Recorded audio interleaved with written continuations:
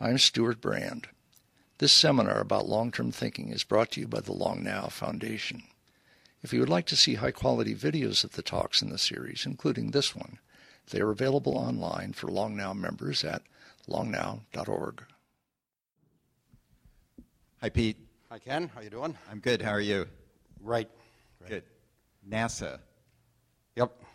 Space. The final frontier. Okay, so let me start by saying I was 19 years old in 1969 when we walked on the moon, and at the time I thought that was just like the biggest boondoggle waste of time, money, and everything else that I could possibly imagine. So you obviously feel differently. I was 19 also in 1969. Oh, good. So there's sort of three things we do in NASA, and I think people tend to forget them. The first one, and I'm a scientist, is science. And we're finding out the secrets of the universe. In the last couple decades, we revolutionized physics. And each new discovery shows we know less about the universe than we did before. It's job security for physicists. That's good. But it culminated really in a few years ago in a Nobel Prize for a NASA civil servant. So it's quite an honor for a fellow civil servant. The next decade or two, I think, are the decade of biology. And we are on the verge, I believe, of finding out where else in the universe life exists. Does it exist elsewhere? Or are we the only life? And that's a pretty significant scientific thing. Second, and this is probably more important to the people, we do a lot of things to help life on Earth. Aviation is the first A in NASA.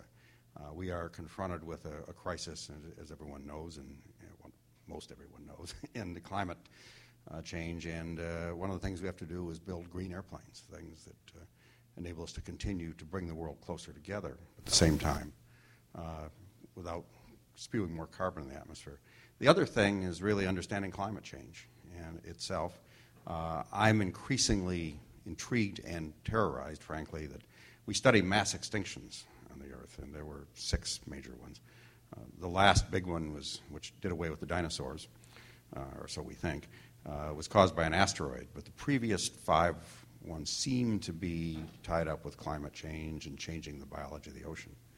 The last thing we do, and what gets all the attention, is what Apollo was all about, was we are on the verge of extending humanity into the solar system, into the cosmos. And as a space guy, that's, to me, maybe the most exciting. Sometime in the next half century, we will leave this world forever. And at that point, humanity, intelligence, life, art is going to go in an unbelievable set of directions. So I think, my answer is we do space because we're human, and more than the individual important subparts, which are still important.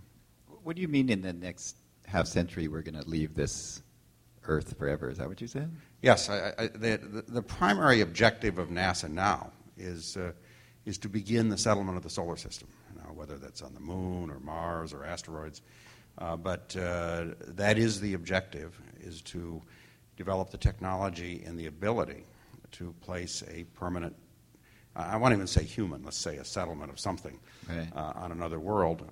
Now there's a lot of philosophical arguments both ways, but that's going to happen, whether it happens by governments, whether it happens by private individuals or consortia, I don't know. But I'm convinced by the middle of this century there will be a human settlement, probably on Mars. And at that point, it goes in all sorts of wonderful directions.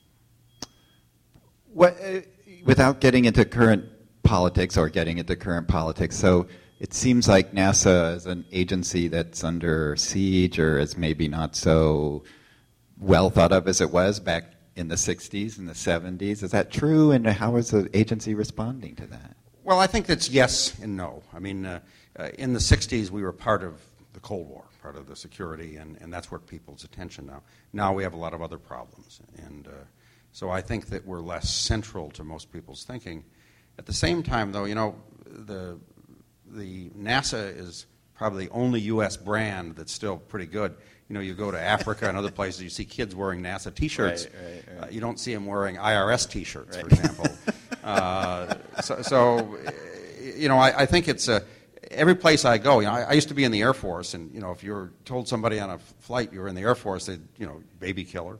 But I have a NASA button, and everywhere people talk about it. I was just in Saudi Arabia, and the Saudis have a real challenge.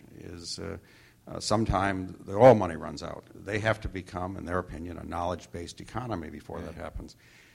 They want to tie with NASA. They want to use our logo, and they've had a Saudi astronaut, and it's an inspiration to everybody to think, we can be part of this particular direction of the future of humanity. Is there a I have to confess, despite my first statement, there's something sort of romantic and fabulous about space exploration and pushing those frontiers. And I think for artists as well, it's this pushing into the unknown, right? It's like going in places where you're not comfortable and you don't know what's going to happen, and even it's a little dangerous. Like in this case, we're maybe physically dangerous, and artists are certainly intellectually, emotionally, and sometimes physically dangerous in the work that they do. So in that sense, I think it's a place where science and art actually come together pretty well. Very much so. It's I think the inspiration for people to be on the frontiers is the same as whether it's art or science. It is a quest to better understand the universe you live in.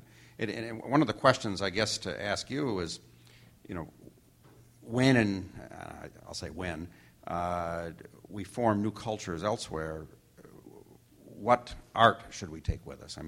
Sending a bunch of engineers to Mars is probably not the best way to start. We should probably take some artist or art or thinking, because what is your thoughts on that? Yeah, well, that's an interesting question. I guess I'm kind of intrigued by this idea of what would be if I could pick this is like a science fiction thing, right? I could pick the people that would be in that settlement. What's the composition of people? And of course, there's a certain level of, we need people who can sustain this settlement, right? So we need the mechanics, and we need the people who can, and the engineers, and the people who can sustain this. But if that's as far as we want to go, then that's all we need. But if we want people who are going to create and take that to a next step further, then I would say yes. That's when we need artists and thinkers and idea people.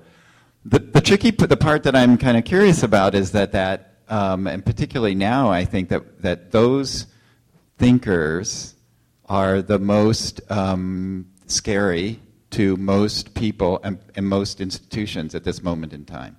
So I think there's an unconscious, at least, effort to put a lid on all of this crazy, dangerous thinking, and I'm just wondering if you have that same experience in terms of.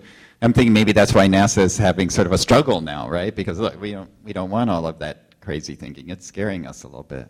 Well, it's interesting.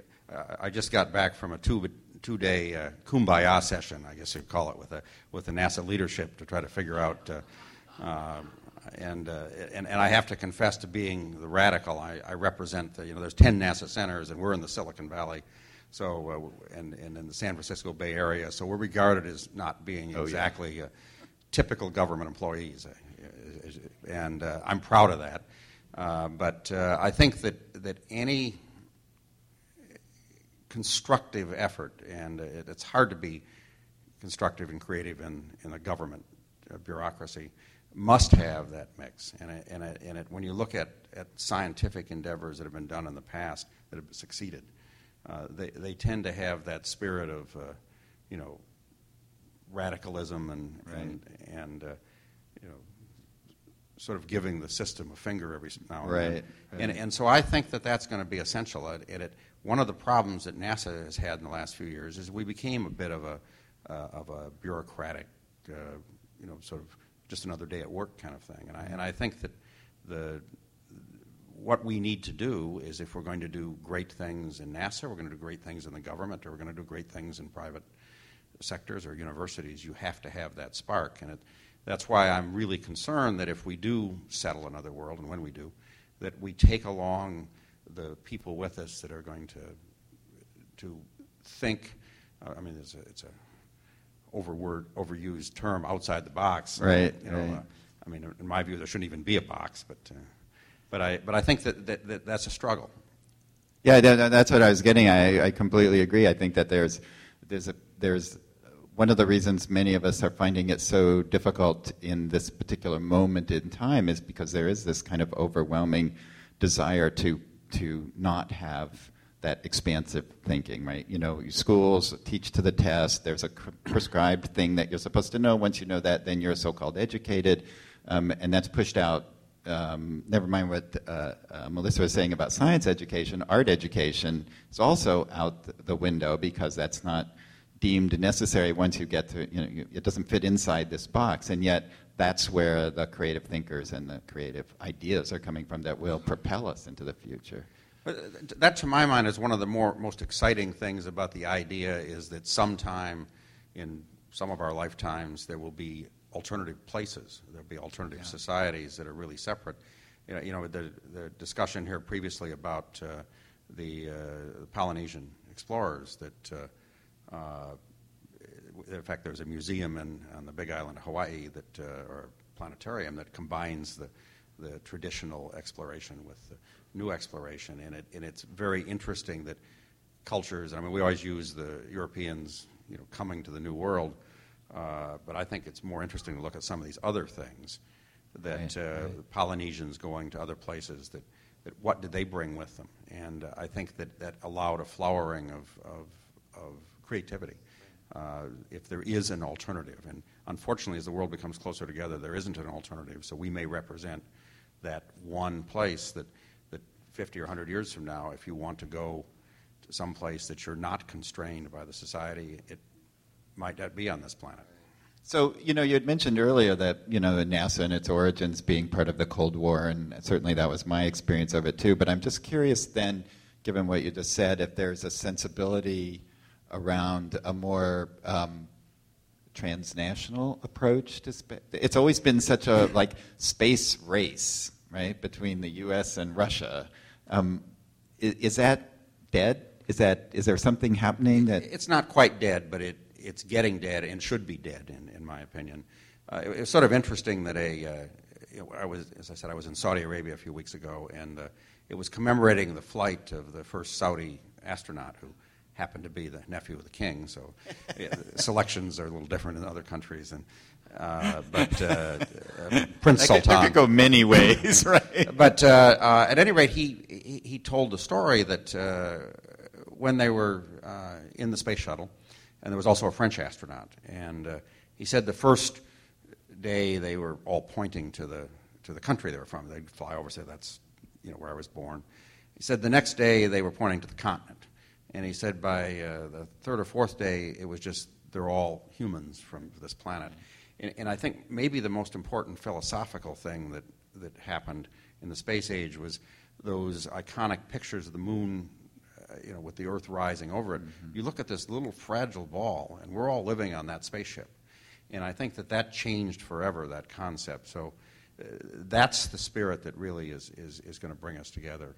And so in some sense, space represents the one place that, you don't see any boundaries from space. Right.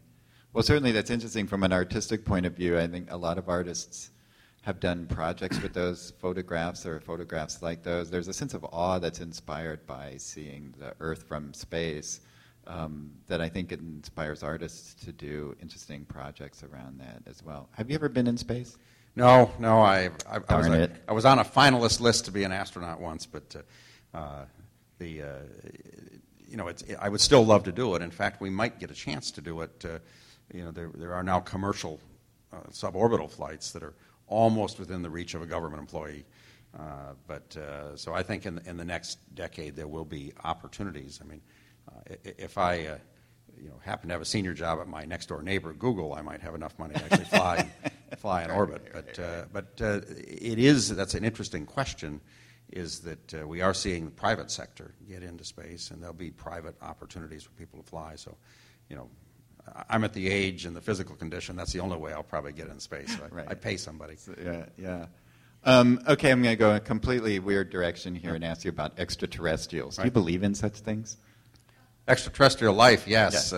That's a very interesting question, and there's a concept called the Fermi paradox, and that says if we expect that there's nothing particularly unusual about us, we're on a middle-aged star, and there's a lot of older ones and younger ones, and kind of a nondescript part of the galaxy and a nondescript galaxy, that if life is everywhere, there should have been civilizations that are right. eons ahead of us. But Jill Tarter talked earlier that as we look into space, we don't see anything.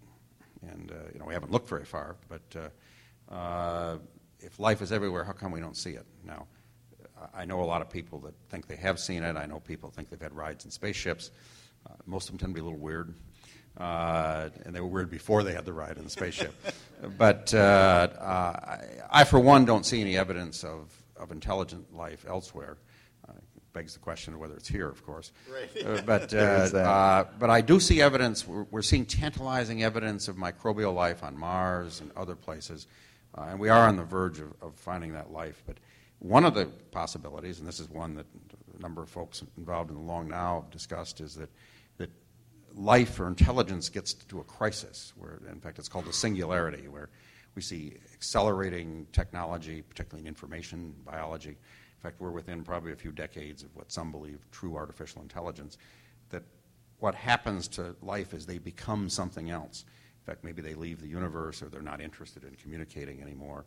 And that's one of the very interesting philosophical questions. In fact, we have an institute down at Moffett Field called the Singularity University that's starting to look at these kind of questions. So I personally believe probably there was intelligence, is elsewhere, and it very quickly passed through the phase we're in and is something else. Yeah, that's interesting. I had exactly the same thought, because it's always, search for life as we know it, right? And so, okay, we can look out and we don't see life as we know it. Can we imagine life as we don't know it existing, and it's so not as we know it that we can't even see it. It could be there and we can't even see it. The word alien probably doesn't begin to describe what is likely out there. And it's also a possibility that we are the first, which is an equally interesting and scary concept, that life is rare and that for some random reason it happened here. And it gets very quickly into metaphysics and religion, which is really fun. Which is really fun. And aren't there some physical, speed of light? You can only travel so far, so fast before human beings disintegrate or something like that? Well, allegedly. Allegedly? Our understanding of physics today says there are fundamental limits to, the limit is the speed of light, and you can only asymptotically approach that. It still means you could go pretty far in the universe, but it suggests that an expanding civilization at best would expand at the speed of light. Now, there's some very interesting ideas that the people on the fringe of physics say, well, maybe there's ways around it. There's, in fact, if you watch science fiction, there's lots of interesting ways, weird physics. But in an interesting way, I think science fiction is kind of a blending of art and science, right? Take a little bit of science and move to a creative place. Science fiction is what got all of us excited. I don't know how many times I got science fiction books taken away from me in school. I was supposed to be reading the text. Right. Okay, I guess our time is up. Oh, we still got 24 seconds. Well, come and talk to us about what you think art we ought to take with us, because I think that's the fundamental question that, as we go, we need art maybe more than we need the science. Yeah, and I would say, in my quick answer, is take artists. That's what I would be advocating for. Thank you. Thank you. This seminar about long-term thinking was brought to you by the Long Now Foundation.